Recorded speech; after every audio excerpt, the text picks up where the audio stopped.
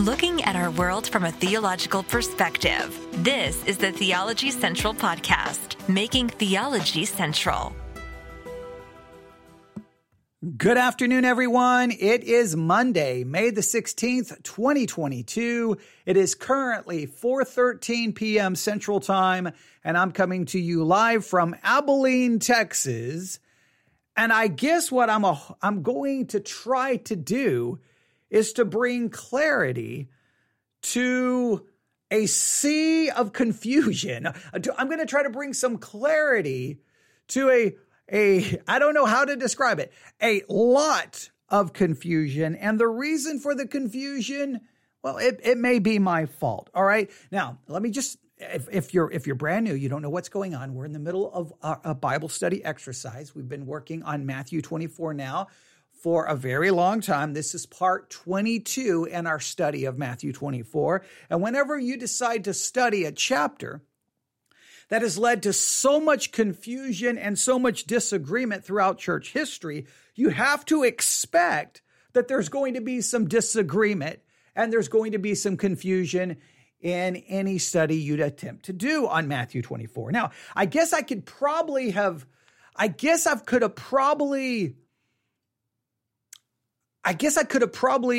helped with the confusion part of it if I would have just turned on the microphone and said, we're going to study Matthew 24. This is how you just be very dogmatic. This is the way it is. Do very little reference to the views that disagree. Kind of ignore any different views. Just be very dogmatic about here's the view. Here's what Matthew 24 says.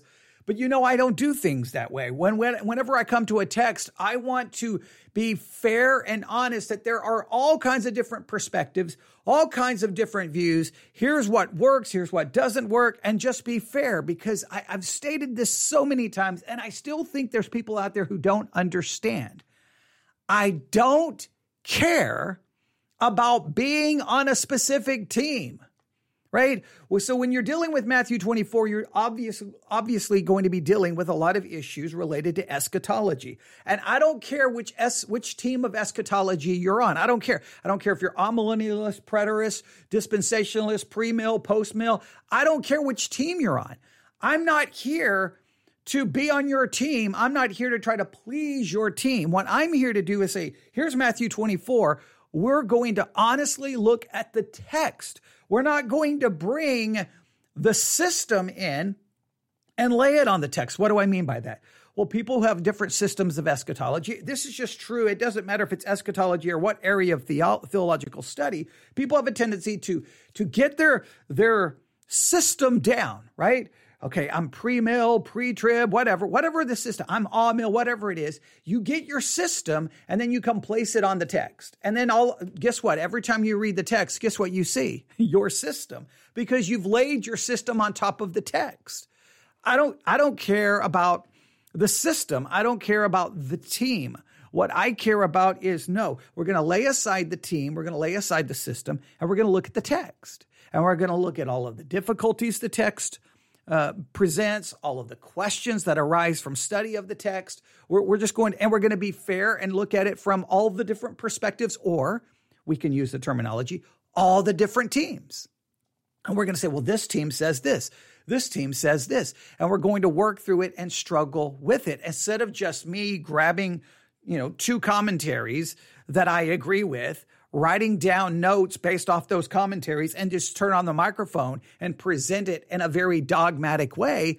That doesn't really benefit you, because we're not actually studying the Bible. We're studying what someone has said in regards to the text. I like us to work through it and struggle and question, and that leads to some confusion, because people are like, well, wait a minute, what about this and what about that? But if I just came in and was dogmatically like, this is the way it is, then there wouldn't be confusion. There would just be disagreement. You're wrong, you're wrong, you're wrong, you're wrong, because their system is different from my system. So then all we do is argue about systems. It's like having gang warfare, right? You've got your colors, they've got their colors, and everyone just argues, and no one actually, and guess what gets lost in the arguing? The text. The text. And I hate to say this, but I'm going to stand strong behind this statement.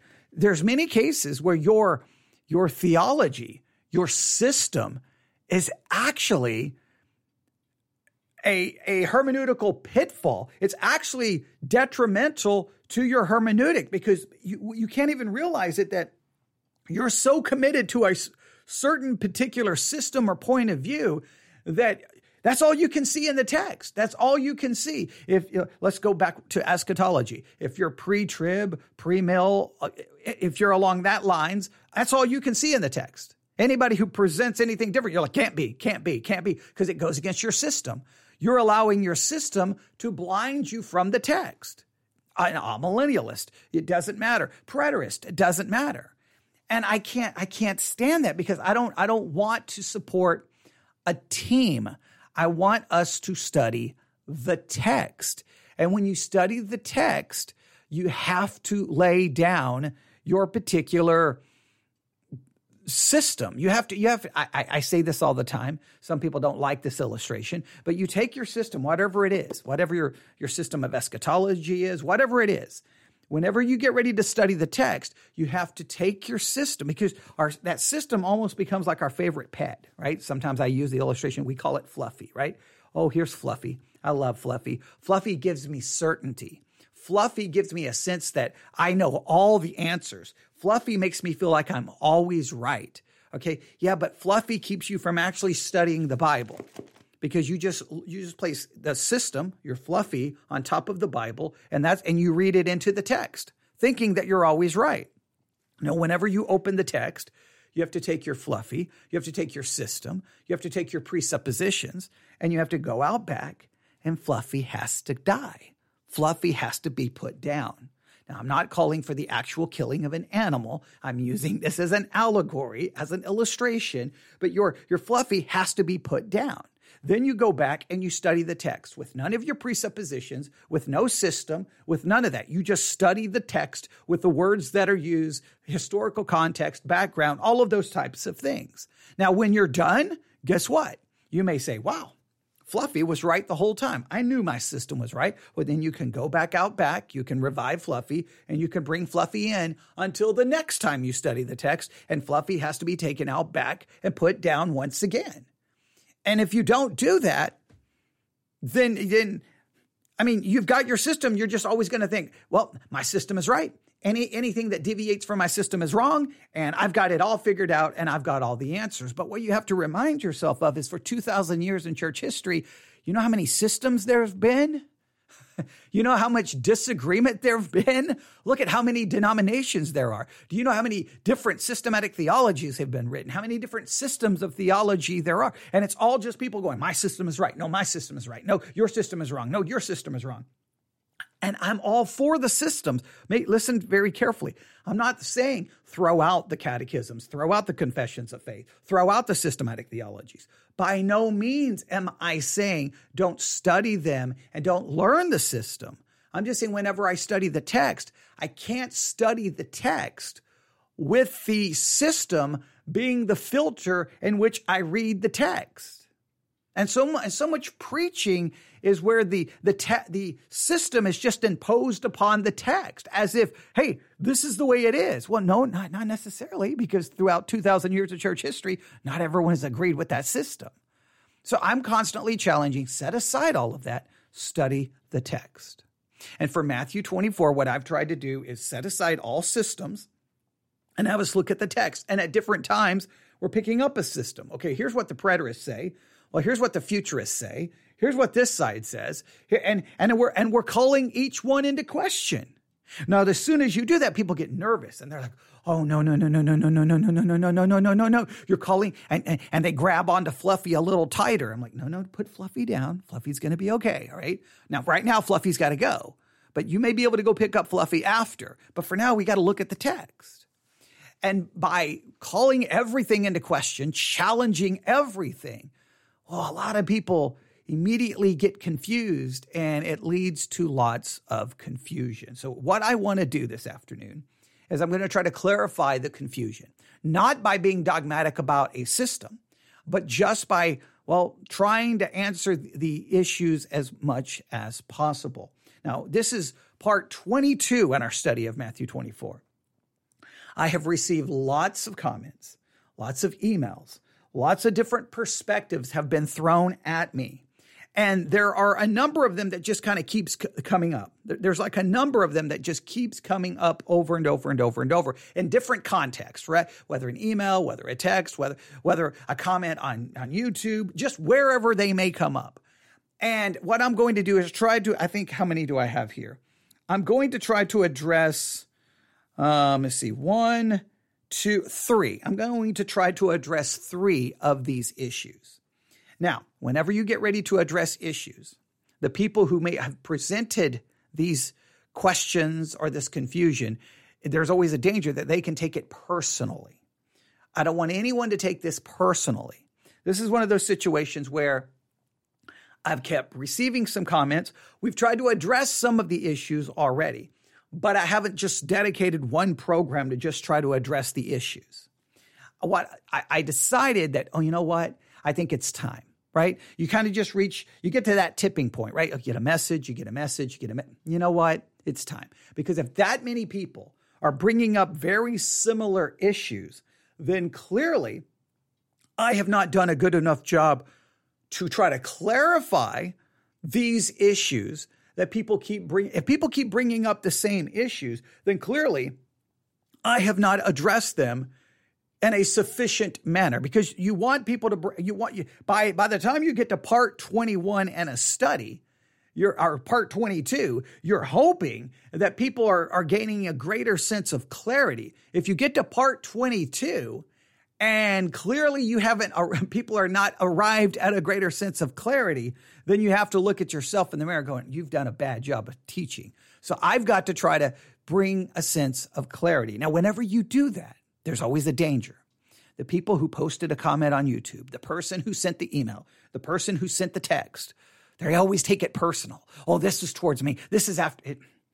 Don't take it personal. You're just presenting what a lot of people have presented. So we're just going to deal with the issues, all right? I'm not going to read any specific message from any specific source. We're just going to deal with the issues, all right? And I think we have to do this one first. There's 3, all right? The first one, and I'll just give you I'll give you each one. The first one is 2 Thessalonians. 2 Thessalonians. I cannot tell you how many times people have brought up 2 Thessalonians. Now, we have already looked at 2 Thessalonians a couple of times in the previous 21 parts, but I'm still getting people going, 2 Thessalonians, like 2 Thessalonians fixes everything. 2 Thessalonians is the answer to everything. We're going to spend a considerable amount of time working through parts of 2 Thessalonians in this hour to see, does it work? Is it the magical solution? Now, I would just challenge everyone. If 2 Thessalonians is the easy fix, well, then why hasn't it fixed all of the disagreements in 2,000 years of church history? I mean, that's a question everyone should. If 2 Thessalonians just magically like, boom, it's all fixed, well, then there wouldn't be 2,000 years of disagreements. There wouldn't still be disagreements in 2022, right? There wouldn't be. Everyone would just go, 2 Thessalonians fixes it. Clearly, it doesn't, because there's not even agreement on 2 Thessalonians. So there's no way 2 Thessalonians can fix Matthew 24 when no one can agree on 2 Thessalonians, right? So I think we have to at least consider that. The second thing we have to add clarification on, because there seems to be some confusion, is this. Let's see. Do you remember this? Are you ready? You see, here we go. All right, let me do maybe. All right, hang on. Antiochus Epiphanes. There we go. One more time. Antiochus Epiphanes. Antiochus Epiphanes. Antiochus Epiphanes. Antiochus Epiphanes. Do you remember that name? Antiochus Epiphanes. Do you remember that name? Antiochus Epiphanes. Now, there's a lot of different ways of saying the name, but Antiochus Epiphanes clearly still is for some reason, it's leading to great confusion. And I don't know why Antiochus Epiphanes, if I can say it the correct way, I don't know why this individual has created so much confusion, but Antiochus Epiphanes should not create any confusion in regards to Matthew 24. Antiochus Epiphanes should not, let me state it again, should not create any confusion related to Matthew 24 or 2 Thessalonians. All right, and there's a clear reason why Antiochus Epiphanes should not create a problem, but we're going to clarify that. All right, so there's two. So one, 2 Thessalonians, second, Antiochus Epiphanes. Sometimes some will say Epiphanes, but Antiochus, some will say Antiochus, but Antiochus Epiphanes, if I can say it the correct way. I've heard it said different ways for so many years that all of a sudden I'm like, wait a minute, I've been saying it incorrectly. But all right, so we'll get back to that name, and then third, the third issue we have to get to is Matthew 24. Matthew 24. And we have to get to, let's see, which verse? Matthew 24. Where is it? Verse 29. Matthew 24, verse 29. Immediately after the tribulation of those days shall the sun be darkened, the moon shall not give her light, and the stars shall fall from heaven. All right? That's the third thing we have to look at, is after the tribulation.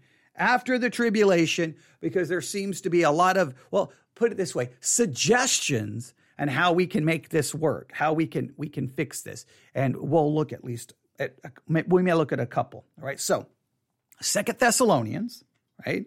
That's the first thing we're going to consider. Then the second thing is we're going to spend a little time, once again, hanging out with and learning about this individual.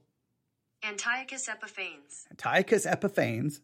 Antiochus Epiphanes, right? I'm just going to keep saying it over and over. Antiochus Epiphanes, because I guarantee I'm going to revert back to the old way. Antiochus Epiphanes.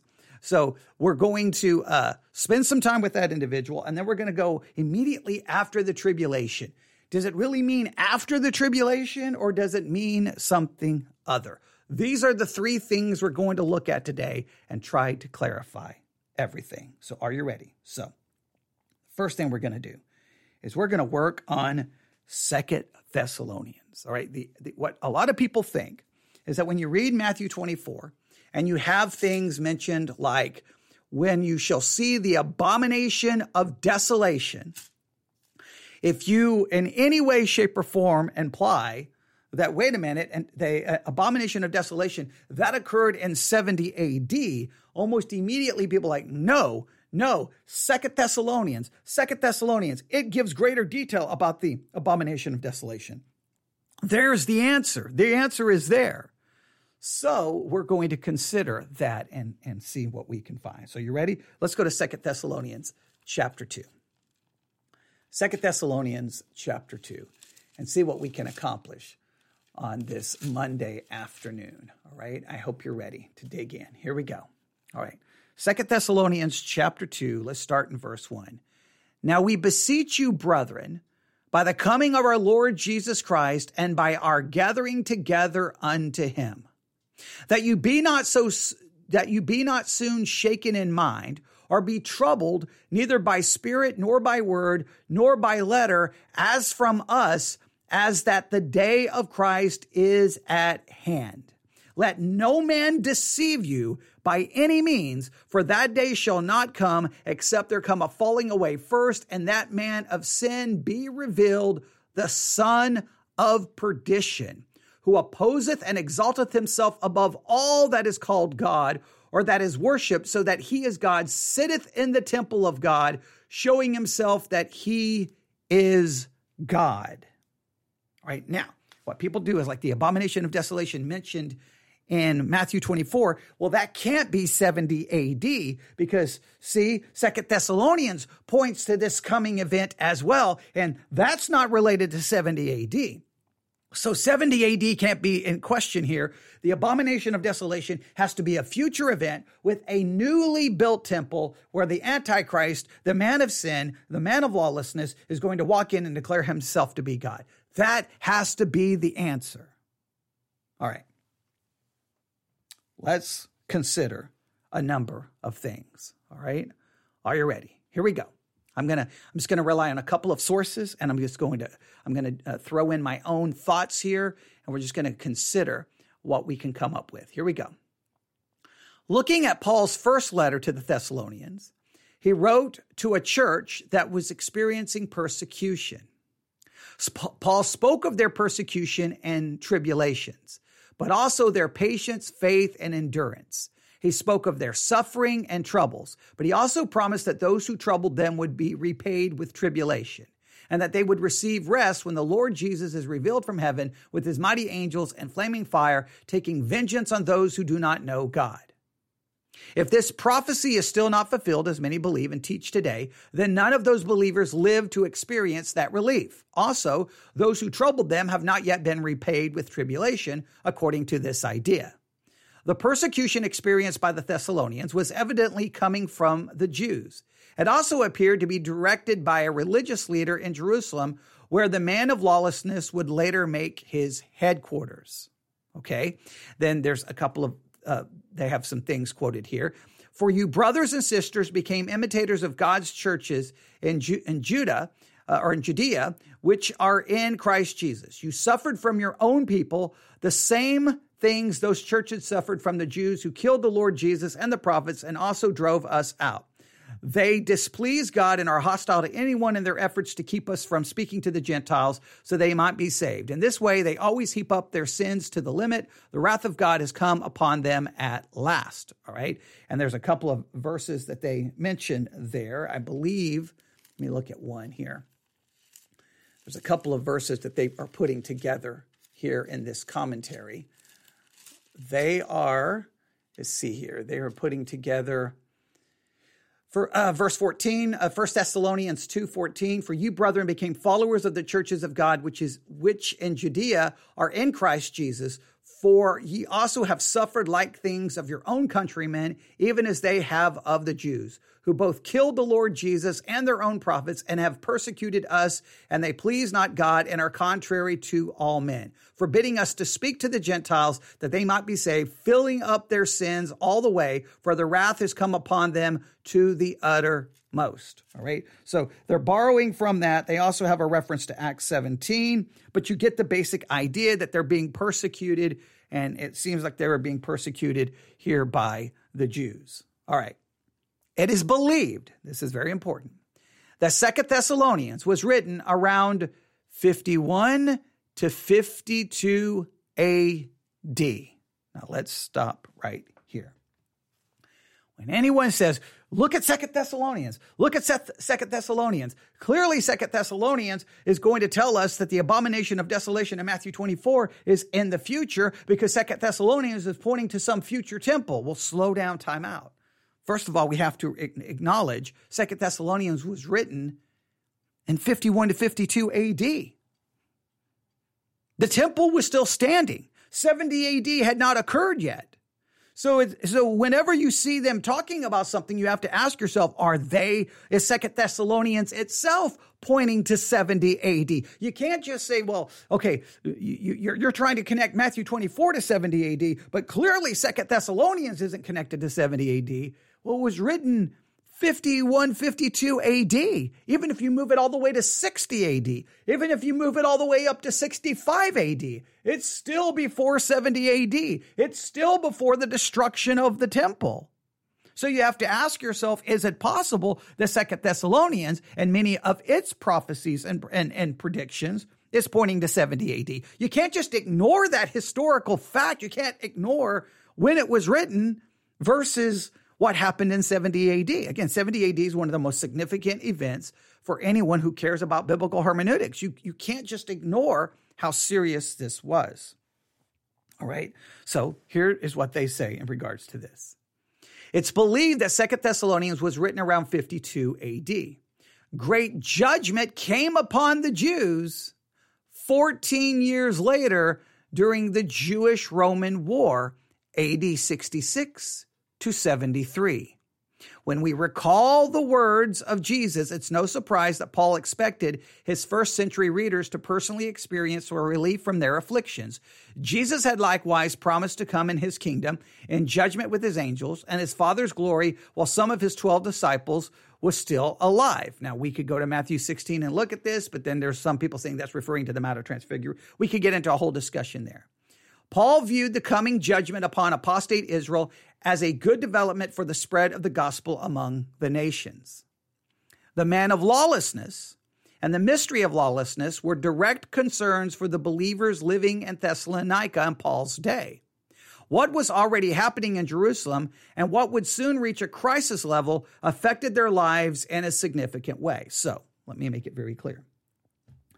What they are arguing is that when he writes to those in Thessalonica, he's telling them that they are suffering, but basically that there's going to come some relief and there's going to come judgment upon the ones making them suffer. Now, if Paul is saying that to those who were alive at that time, then you would think that the relief and the judgment that he's referring to would happen during their lifetime, not happen to something way off in the future that hasn't even happened in 2022, because that would be of no value to the people he was immediately writing to. Again, okay, I can see the basic argument here, right? But that's all right. We still have to see how they handle this, all right? Then, they look at verses 1 and 2 of 2 Thessalonians chapter 2. Let's read it. For yourselves, brethren, now please note, for yourselves, he's speaking to the specific people, he's at the church at Thessalonica, know our entrance let's go to 2 Thessalonians, that's 1 Thessalonians. 2 Thessalonians chapter 2, verse 1. Now we beseech you, brethren, by the coming of our Lord Jesus Christ and by our gathering together unto him, that you be not soon shaken in mind or be troubled, neither by spirit, nor by word, nor by letter, as from us, as the day of Christ is at hand. He is speaking specifically to them. He doesn't want them to be troubled. He doesn't want them to be bothered based off everything that's happening to them, the persecution and everything happening to those people who were alive at that time. You can't just ignore. This is so important in hermeneutics. You can't ignore who the letters were written to. Just like in Matthew 24, you can't just ignore that Jesus was giving something to those disciples. Now, we did some sermon reviews where we were told that, hey, nothing in Matthew 24 were for the people who asked the original question. And you're like, how convenient. The people Jesus is talking to, nothing he said had anything to do with them. You see how that just is not a good way to do hermeneutics, but let's see what they have to say here. Paul wrote to a church that was apparently entertaining concerns that they had missed Christ's coming. For Paul wrote, now brethren, concerning the coming of our Lord Jesus Christ and our gathering together to him, we ask you not be so shaken in mind or troubled, either by spirit or by word or by letter, as if from us, as though the day of Christ had come. We must consider the nature of their expectation about these things. For if their expectation of the Lord's coming was that it would bring an end to the world, or that it would result in the instant removal of all believers from the planet, it's hard to imagine how they could be led to believe that these things had already occurred.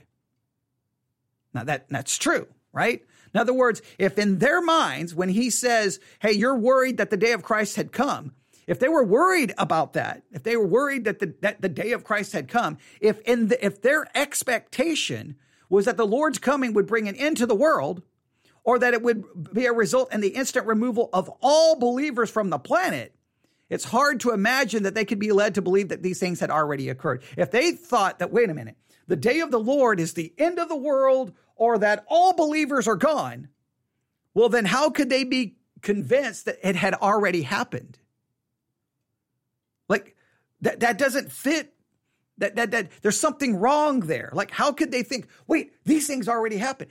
That seems to imply that their expectation may be somewhat different than the things people impose on the text. That's a valid argument, right? I'm not saying it's perfect, but it's a valid argument. All right? If the day of the Lord referred to a rapture and they thought it may have already occurred, why would Paul still be around? Right? As David Lohman, a Presbyterian pastor, has written, now if on the other hand, the Thessalonians believed that the day of the Lord had to be the coming judgment against apostate Israel, then asking about that event would make sense. And if they had friends or relatives in the Judean area, it would easily explain their concern that the day of the Lord had passed. So in other words, if their expectation was, wait a minute, so has apostate Israel been judged? Has apostate Israel been judged because they're the ones causing us all kinds of trouble and problems, and we've got people living there? Has it already passed? And look, what's going on? Like, if that was their expectation, you could see why there could be some possible confusion. This Presbyterian pastor points out that the Greek word for the phrase gathered together appears 3 times in the New Testament. In Matthew 24:31, he will send out his angels with a loud trumpet call, and they will gather his elect from the 4 winds, from one end of heaven to the other. And in Hebrews 10:25, not neglecting to meet together as the habit of some, but encouraging one another, and all the more as you see the day drawing near. Okay? Verses 3 through 4, let me read it. 2 Thessalonians 2, 3 through 4. Let no man deceive you by any means, for that day shall not come except there come a falling away first, and that man of sin be revealed, the son of perdition, who opposeth and exalteth himself above all that is called God or that is worshipped, so that he as God sitteth in the temple of God, showing himself that he is God. Now, simply put, this is what they're arguing before we even look at what they say about verse 3 and 4.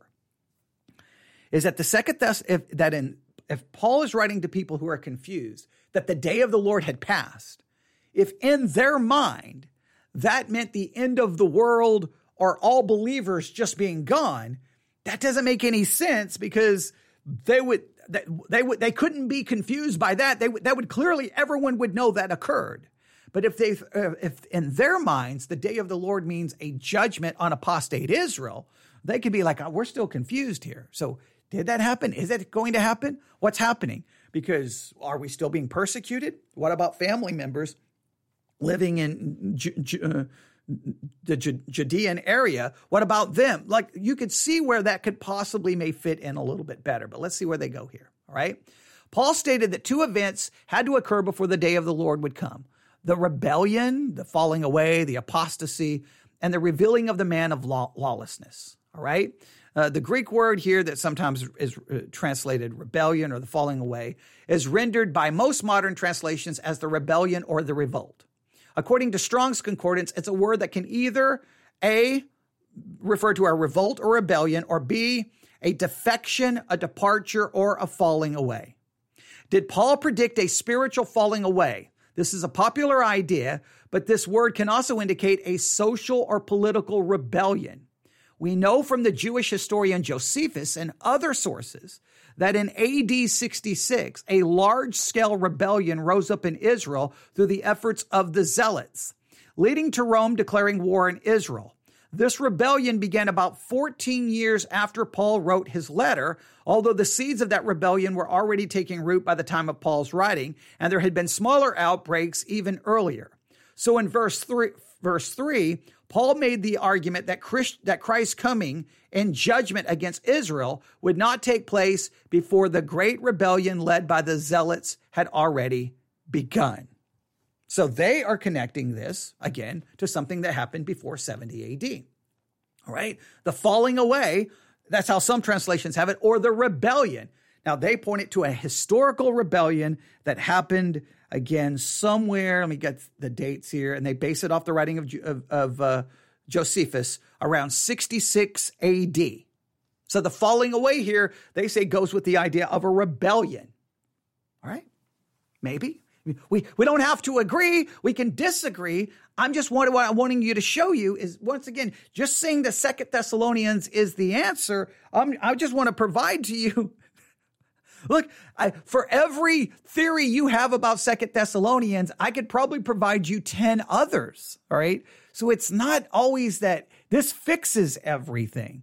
Because again, it's written before 70 AD. So you run into the exact same issue. Remember, this is how you always handle biblical prophecy. Anytime you see a prophecy, you have to ask yourself, has this already been fulfilled in history? That's the first thing. You don't immediately say, oh, this is the future. No, you stop and go, wait a minute. Because you always got to remember the biblical prophecies were given to specific people in a specific historical context. If that prophecy is given to those people to provide them some kind of comfort or to give them some kind of hope or to give them some kind of security, some kind of assurance, and then you're like, but it didn't have anything to do with them, well, then that destroys the whole context of the prophecy. Hey, a prophecy is mentioned here, but it has nothing to do with the people Paul was writing to. He just took this as the time to write this prophecy to people who were never going to see it. It was never going to comfort them. It was never going to answer any of those questions. You see that's problematic. But if you look and go, but wait a minute, it could have been fulfilled right there. That would have been in the lifetime of most of the people who received this letter. Then it makes a lot more sense. I know people don't like that because we like the sensational. No. It's coming. It's in the future. It's in the future. It's about us. We always want to think it's about us. But in some cases, it may not be about us. It may be to the people. I don't know. 2 Thessalonians 2. Now we beseech you, brethren. Or look at this. If you look at 2 Thessalonians chapter 1, verse 1, he names some different individuals unto the church of the Thessalonians. It tells you exactly who he's writing to. And he's addressing issues concerning them. You can't just, that can't just be like, nope, they're irrelevant to the story. No, they're not irrelevant to the story. The letter was written directly to them. So how did it fit to them? So possibly the falling away refers to what happened in 66 AD. Now, but what is the significance of the title Man of Lawlessness? Or as my translation has, 2 Thessalonians 2, the son of perdition is the way my translation reads. I have another translation right here. It handles it this way.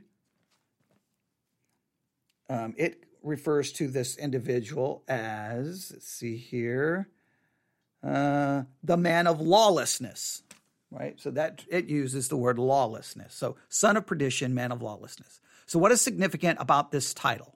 Some may be tempted to simply see this man as a reckless leader with no regards for local or international laws. However, the law that was held in the highest regard in Paul's world was Mosaic law, the law of Moses. It's very likely that Paul was saying that this man would trample on the law of Moses and freely commit sins under the law. The fact that he would sit in the temple is another clue to the meaning of lawlessness, because the temple was central to the practice of Mosaic law. This would also confirm that there was revealed while the law was still being practiced. Okay, this is important.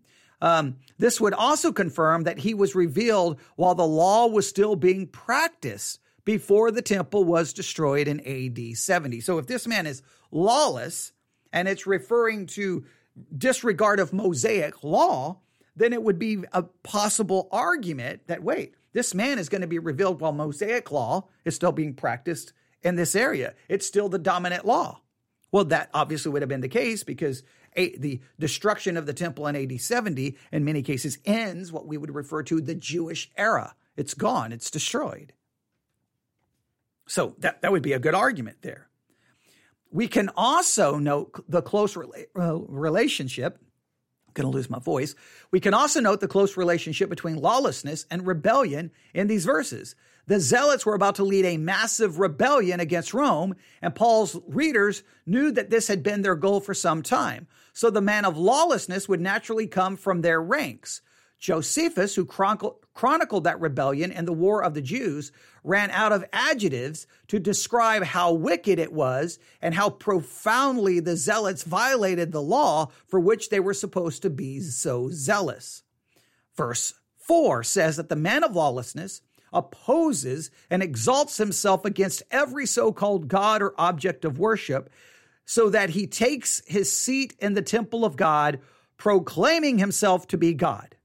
The temple, known to the Thessalonians, and which was famous throughout the Roman Empire, was burned and destroyed in 70 AD, only about 18 years after Paul wrote this letter. At the end of this study, we will look at what took place in the temple during its final years and what I believe fulfilled this prophecy. All right. Now, okay. In a minute, we'll skip down and look at some of that. All right. But I just want you to just realize that it's predicting that someone's going to go into the temple and declare these things. I just want to remind you of what happens in 78. I don't know why it seems like people just have a hard time. It's really, here's what's fascinating to me. Whenever you get in a discussion about Matthew 24, 2 Thessalonians, any of these prophecies, it's people seem more committed to a narrative about something that is supposed to happen and seem to have a difficulty grasping what has already occurred. Let me just state it again. 70 AD, the Romans come in.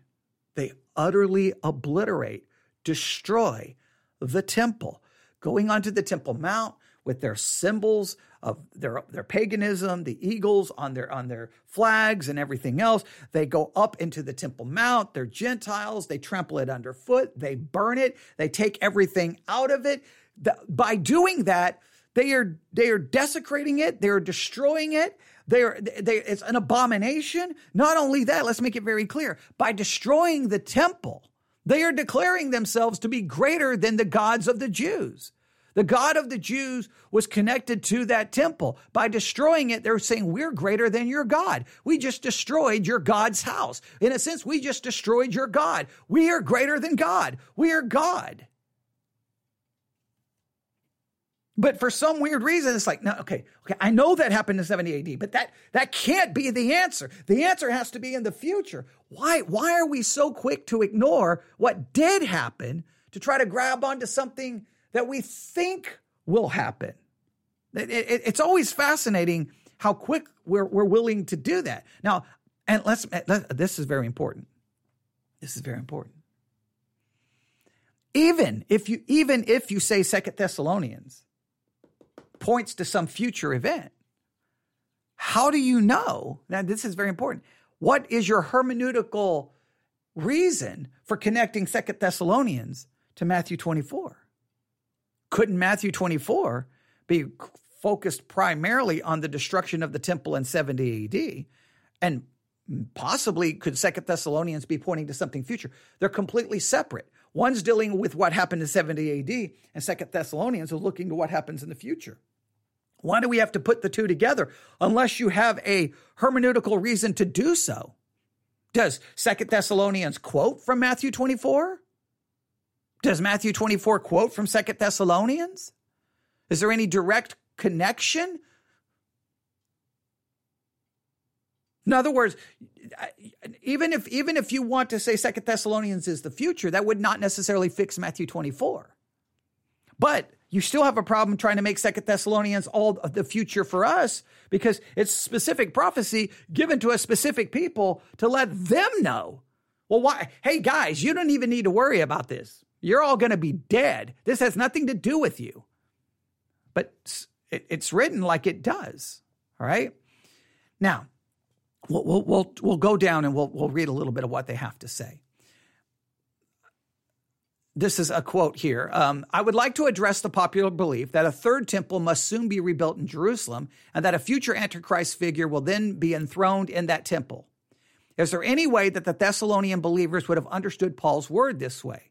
They knew from Jesus' own prophecies that the temple, the one they knew and most likely had visited, would be destroyed in their own generation, which we've looked at in Matthew chapter 24. We've looked at it in Luke. We've looked at it in Mark.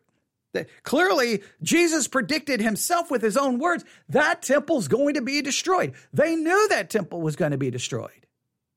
So would they have said, okay, that temple's going to be destroyed. Oh, and then another one's going to be built. Right? Like, you've got to understand the minds of the people who are receiving these letters. Again, sometimes we act like these letters were they just skipped everyone that they were originally given to. We have to at least try to understand what they would have been thinking. They said there are no clues in the text pointing to a different temple than that one being involved in this prophecy. How strange would it have been for them to think that Herod's temple would later be replaced in order for a lawless individual to proclaim his divinity in a new temple. Even more strange would be the fact that they wouldn't need to be concerned about him because he was many centuries away from appearing. Yet Paul clearly wrote to them about the lawless one as if he would directly impact their lives or the lives of those they cared about. All right? Okay. I'm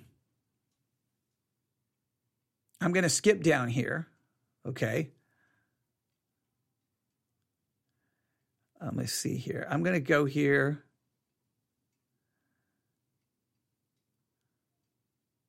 There's a lot here. I'm going to see if I can get to the end here where we can look at some possible things of what happened. Okay.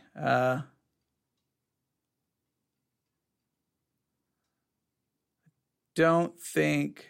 All right. They don't go into great detail here about everything that's enough. Let's just stay. That's enough for right now. That's what I'll do. So let's go back and read this. All right.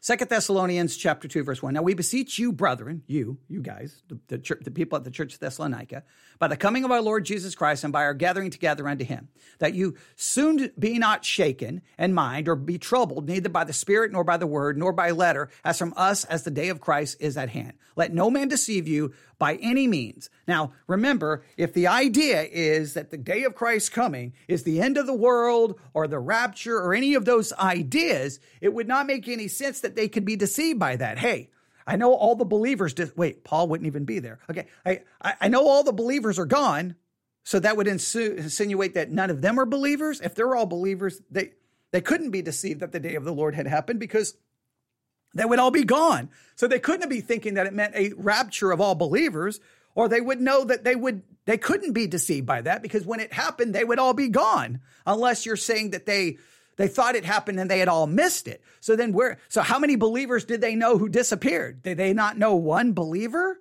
And how was Paul writing them a letter? They don't believe Paul is a believer. Did Paul miss it as well? Like there's a lot of what were their expectations? They couldn't have believed it meant the end of the world because, well, they're still there. So they couldn't believe the world had ended. Did they think that this meant some judgment coming upon the apostate Jews? Is that what they possibly meant? And some people believe that that's what they were thinking, and they thought that possibly had not happened, or they were confused. So Paul says, hey, this is not going to happen until a falling away first. Some say a falling away, some say a rebellion. If it's a rebellion, that happened in 60, I can't remember the date, 63 AD, Josephus records it, okay? And that had been building from the time Paul had written in 51. And so that rebellion came. The man of sin be revealed, the son of perdition, who goes into the temple and declares himself to be God. Now, let me make it very clear. Not everyone believes that occurred in 70 AD. Some people believe that it occurred when the Jews appointed when the Zealots appointed some an apostate priest or put it this way, a fake high priest who was a puppet of the Zealots. Josephus talks about this happening. And then, they did a lot of things. Let's see. The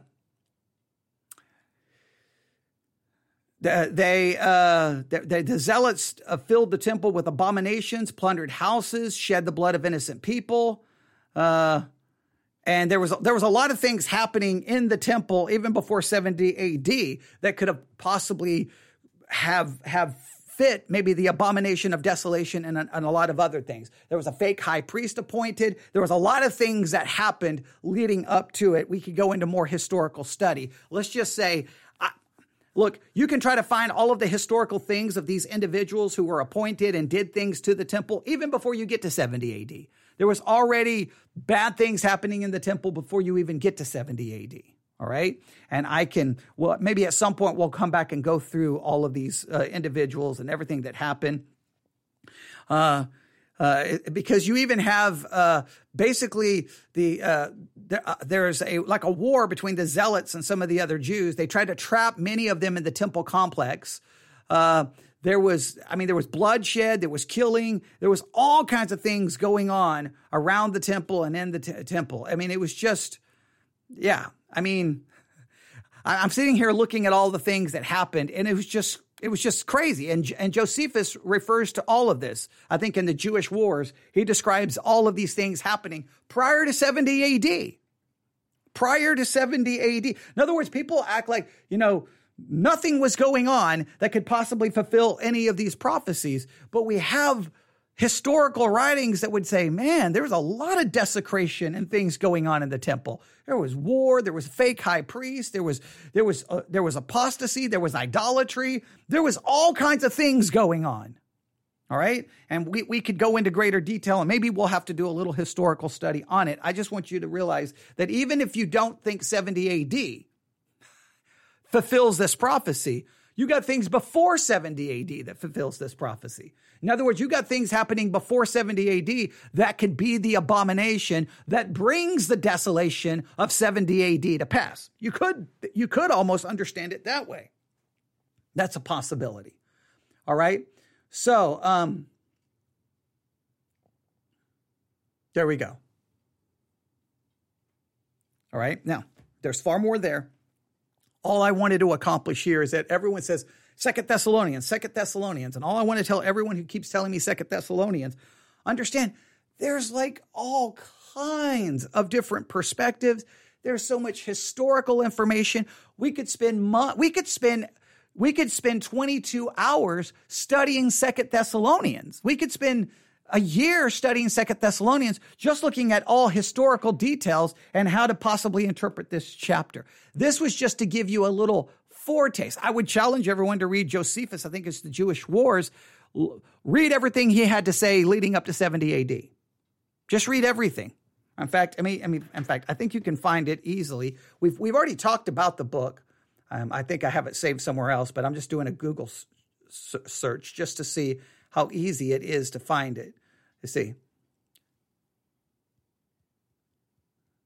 Okay. Let's see here. The Jewish War. And you can find it. I think you can find it everywhere. You should be able to find it online relatively easy.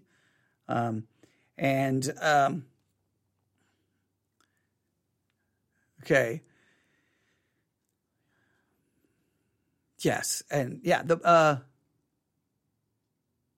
book was written about 75 AD, so 5 years after the destruction of the temple. All right. And it goes through and describes so much. It gives a lot of information about what was happening leading up to 70 AD. So there you have it. I mean, you could go through there and really I would recommend that strongly. And maybe we'll have to go back through it. Again, all I wanted to do today is just say, if you say 2 Thessalonians, I can't believe we're already at 53 minutes. If you say 2 Thessalonians, you got to check the Jewish War, and you got to consider, is it possible that some of these things were fulfilled, considering that he's writing specifically to a group of people that he's trying to help them out. All right? He's trying to help them out. He's trying to give them some kind of comfort. So what comfort was he giving them if everything Paul's writing to is all about something that hasn't even happened in 2022? I mean, it didn't even help their grandkids. It didn't help their grandkids. It didn't help.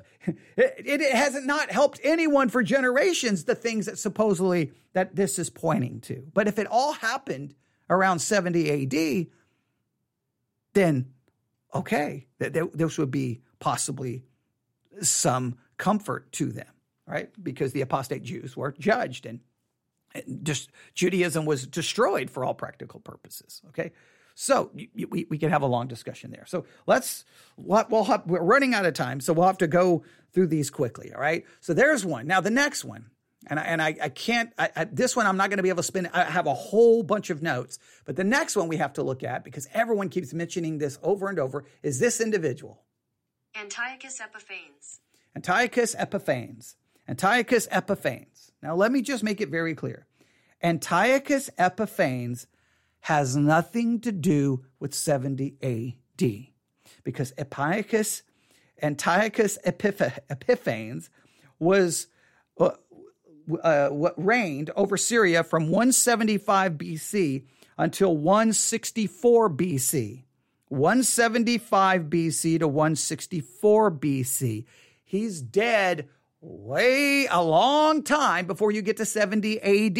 It seems that some people were confused at how BC time works. If you're in 175 BC and you want to get to 70 AD, you have to go down. You go 174, 173, 172, 171, 170, 169, 168, 167, 166, all the way you get down to 0, then 1 AD, 2 AD, then you work back up to 70 AD. Some people, I think, were confused in how that works, but that's the way it works. This individual has nothing to do with 70 AD, okay? I want to make that very clear. Antiochus Epiphanes has nothing to do with 70 AD. And the reason we know this is because Jesus himself takes the prophecy of Daniel that a lot of people think was pointing to Antiochus Epiphanes, but Jesus takes that prophecy and applies it to, well, whatever future prophecy he's pointing to, which appears to be 70 AD. So when Antiochus Epiphanes goes in, and I'll just read a little bit about what he did, because he did some really messed up stuff, all right? Antiochus raided the temple in Jerusalem. He stole its treasures. He set up an altar to Zeus. He sacrificed swine on the altar. When the Jews expressed their outrage over the profaning of the temple, he responded by slaughtering a great number of the Jews, selling them into slavery. He issued even more draconian decrees, performing the rite of circumcision was punishable by death, and Jews everywhere were ordered to sacrifice to pagan gods and eat pig flesh. That has nothing to do with 70 AD. None. That doesn't fulfill anything in 70 AD. 70 AD is we're dealing with the desecration of the temple. Well, before even 70 AD, by the zealots and appointing a fake high priest and all the things that they do, you can read about in the Jewish wars. But what happened in 70 AD is a desecration of the temple by the Romans, who burn it completely down, take everything out, they defile it, they destroy it, they burn it to the ground. And by doing that, you're declaring yourself to be greater than the God whose temple you just destroyed. I don't know how I led to any confusion there, but this individual has nothing to do with 70 AD. So once again, let's get his name. So everyone knows the name. Antiochus Epiphanes. Antiochus Epiphanes. Antiochus Epiphanes. All right. That's the person you need to know. And you have to understand he has nothing to do with 70 AD. All right, then, lastly, right? Matthew 24. I wish we could have spent more time in 2 Thessalonians. I really do. But I had to stop somewhere, because if we didn't, well, it could turn into 6 months of study. But we'll work on 2 Thessalonians. And I'm not saying that and make it very clear. I want to make it very clear, because I know I'm going to get more confusion. I'm not saying everything they said about 2 Thessalonians works. I'm not saying that everything that we just read is correct. What I'm trying to show you is there's a lot of disagreement on 2 Thessalonians, but you have to at least consider that 2 Thessalonians itself was pointing to 70 AD, because it's trying to provide comfort to the people that Paul was writing to. So that was going to be somewhat helpful, considering they were being persecuted, it appears, by the Jews. So this was going to be God bringing judgment on the apostate Jews. So we have to at least consider that. All right. So just remember, Antiochus Epiphanes, 163 BC, 164 BC, 165 BC. Okay. That's when he lives. That's when he desecrates the temple. That has nothing to do with 70 AD. In 70 AD, the Romans come in and they burn it to the ground. They destroy it. There's nothing left. And it's been that way since 70 AD. And here we are in 2022. All right? We just have to make sure we have that down. Now, the next, Matthew 24:29. Immediately after the tribulation of those days. Now, we talked about this yesterday. This verse poses problems. It poses problems first for the preterist, or those who see Matthew 24 as pointing to everything related to 70 AD. Those who see, no, Matthew 24 is related to 70 AD, they would read it this way. Immediately after the tribulation of those days. The tribulation would refer to the destruction of the temple in 70 AD. Well, the problem here is immediately after that, the sun is darkened, the moon will not give her light, the stars shall fall from heaven, and the powers of heaven shall be shaken. Now, the way those who look at this from a historical perspective get around this is they like, well, immediately after that tribulation, this language simply describes the destruction of a nation, the destruction of a country or a city in very symbolic and apocalyptic way.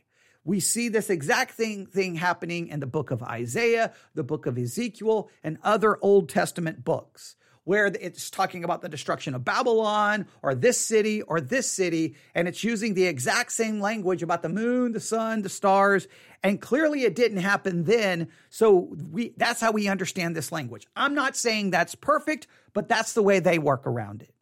Those who hold to a futuristic perspective, they tend to say that when it refers to the tribulation, it's referring to the 7-year tribulation, right? Or the last 3.5 years, sometimes referred to as the Great Tribulation.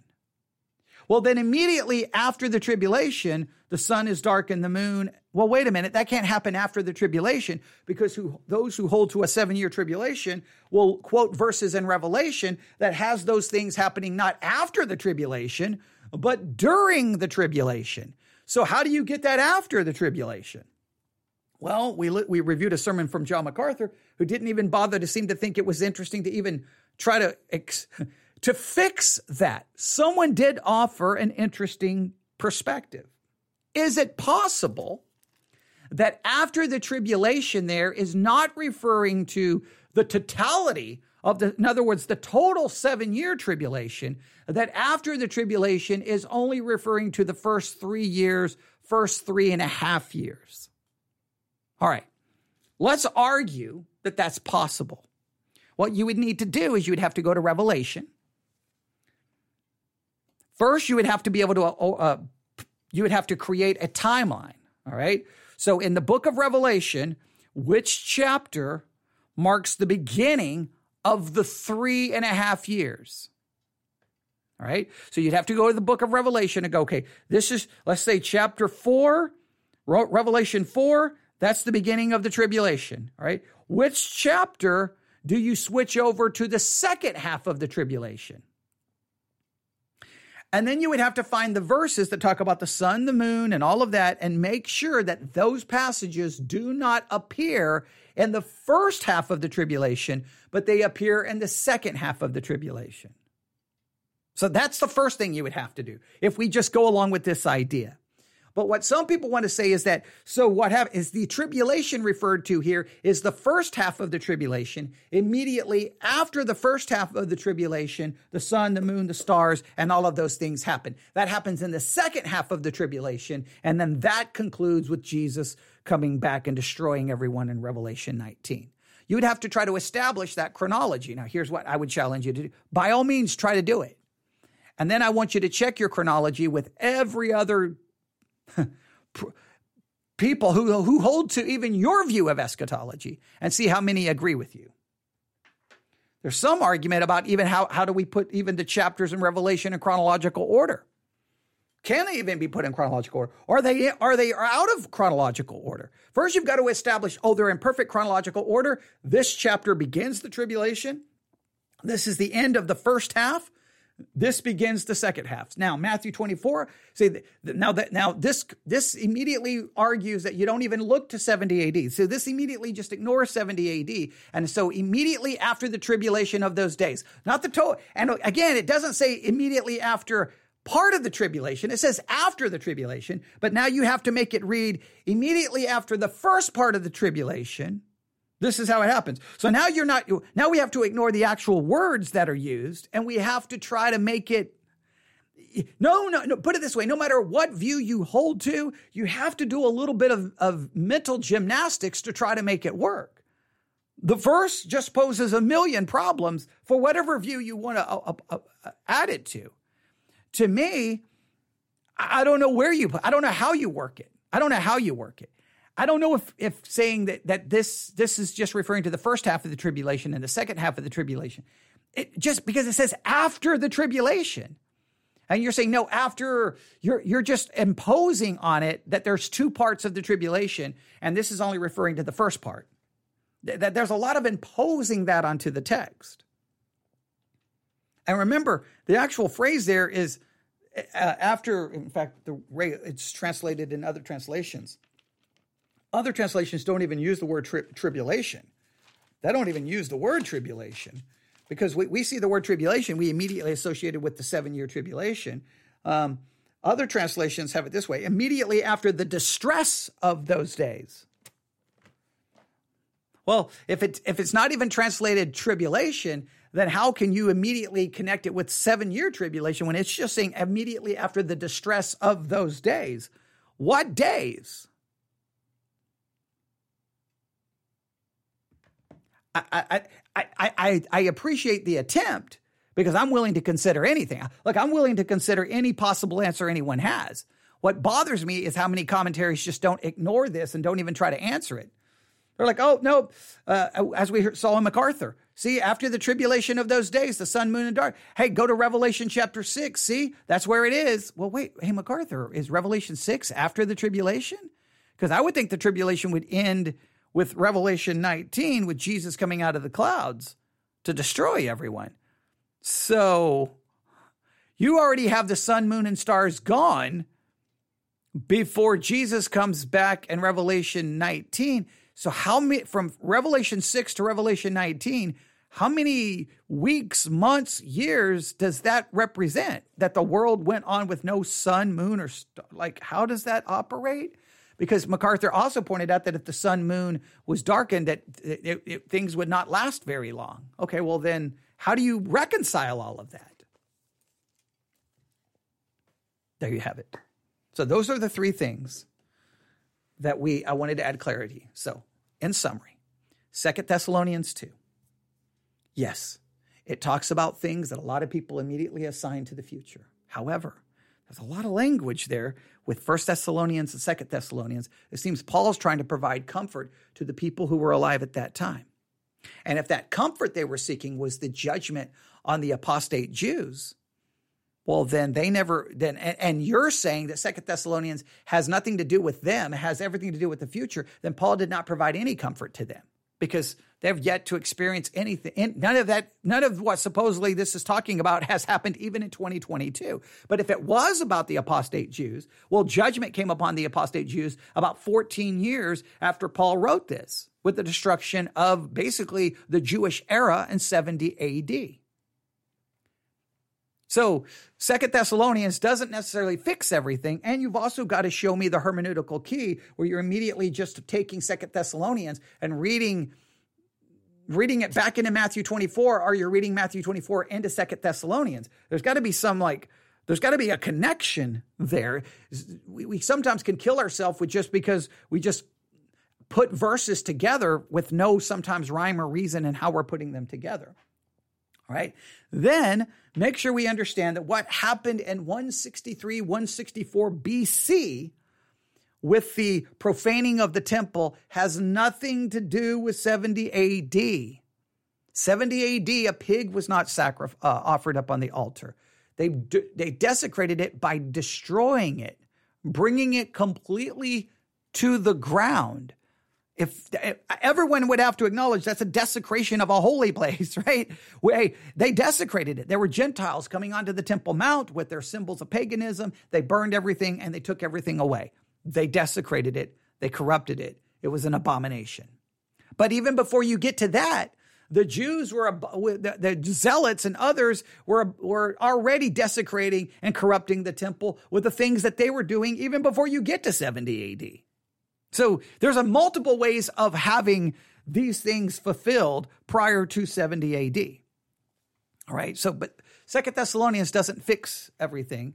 And I just want to make sure we make that clear. The 164 BC has nothing to do with 70 AD.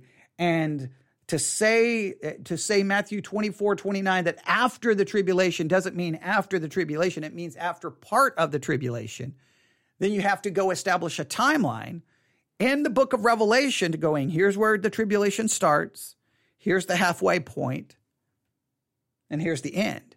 Most people put the halfway point as the abomination of desolation. Well, if the abomination of desolation takes place in the halfway part, then where does that show up in the book of Revelation? Because we got to figure out when it talks about the sun, moon, and stars, where does that fit in? Like, how are you building your chronology? If you're going to make a chronological argument, you've got to establish the chronology and go from there. All right, now it's an hour and 10 minutes and trying to answer those. There are plenty of others that I didn't even get to. There are plenty of others. I definitely had a couple of messages of people completely confused about BC time and AD. Remember, BC, so I'll just use it this way. If you're in 10 BC and you're going to go to 5 AD, you don't count up, you count down. So you're 10 BC, you go 9 BC, A BC, 8 BC, 7 BC, 6 BC, 5 BC, 4 BC, 3 BC, 2 BC, 1 BC, and then theoretically, we can get to an argument, no year, 0, but 0, 1 AD, 0, or 1 AD, 2 AD, 3 AD, 4 AD, then you start going back up. So BC time goes down, and then the AD time then goes up, if that makes any sense, right? There was some mass confusion on that, and I don't know what I did to create that. And I also don't know what I did to make people think that this person, let me go through it one more time, that this person, Antiochus Epiphanes, the Antiochus Epiphanes, I don't know what I did to convince anyone that Antiochus Epiphanes had anything to do with 70 AD. He had nothing to do with it. Okay, he's dead long before. His desecration of the temple has nothing to do with Jesus' prediction in Matthew 24, because Jesus is predicting something coming, not something that had already happened. All right, there we go. I hope that's helpful. I'm going to check messages here because I always end up with multiple messages of people disagreeing or agreeing. Okay, wait, I've got a message here. All right. Okay, hang on. All right. I don't think so. I'm checking email. No, I don't believe I have anything here. And I don't believe I have any comments on YouTube. All right, so I don't have any comments right now, but I guarantee you before this evening is over, there'll probably be plenty. But I wanted to try to just address all of it. Again, this is not directed at any one person because there's countless people who've offered similar issues, right? Similar issues. So I hope that this will be beneficial. And I'm not asking you to agree with everything that we read about 2 Thessalonians. I'm not. What I'm asking you to do is go, wait a minute, man. I have to at least consider that 2 Thessalonians is pointing to things that happened leading up to 70 AD and 70 AD. I have to at least consider the possibility. I'm not saying I even agree with that. But my approach is, this is where I tend to do, and I'll just make sure because I know I'm still going to get confusion.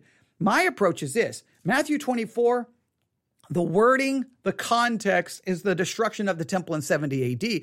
Just a normal reading of it would lead you to that. Jesus walks out of the temple. They're like, look at those buildings. They're going to be destroyed. When is that going to happen? And he starts giving signs, clearly pointing to that. I'm not saying that there's nothing in Matthew 24 that may jump to some future thing, but first and foremost, we have to look at 70 AD.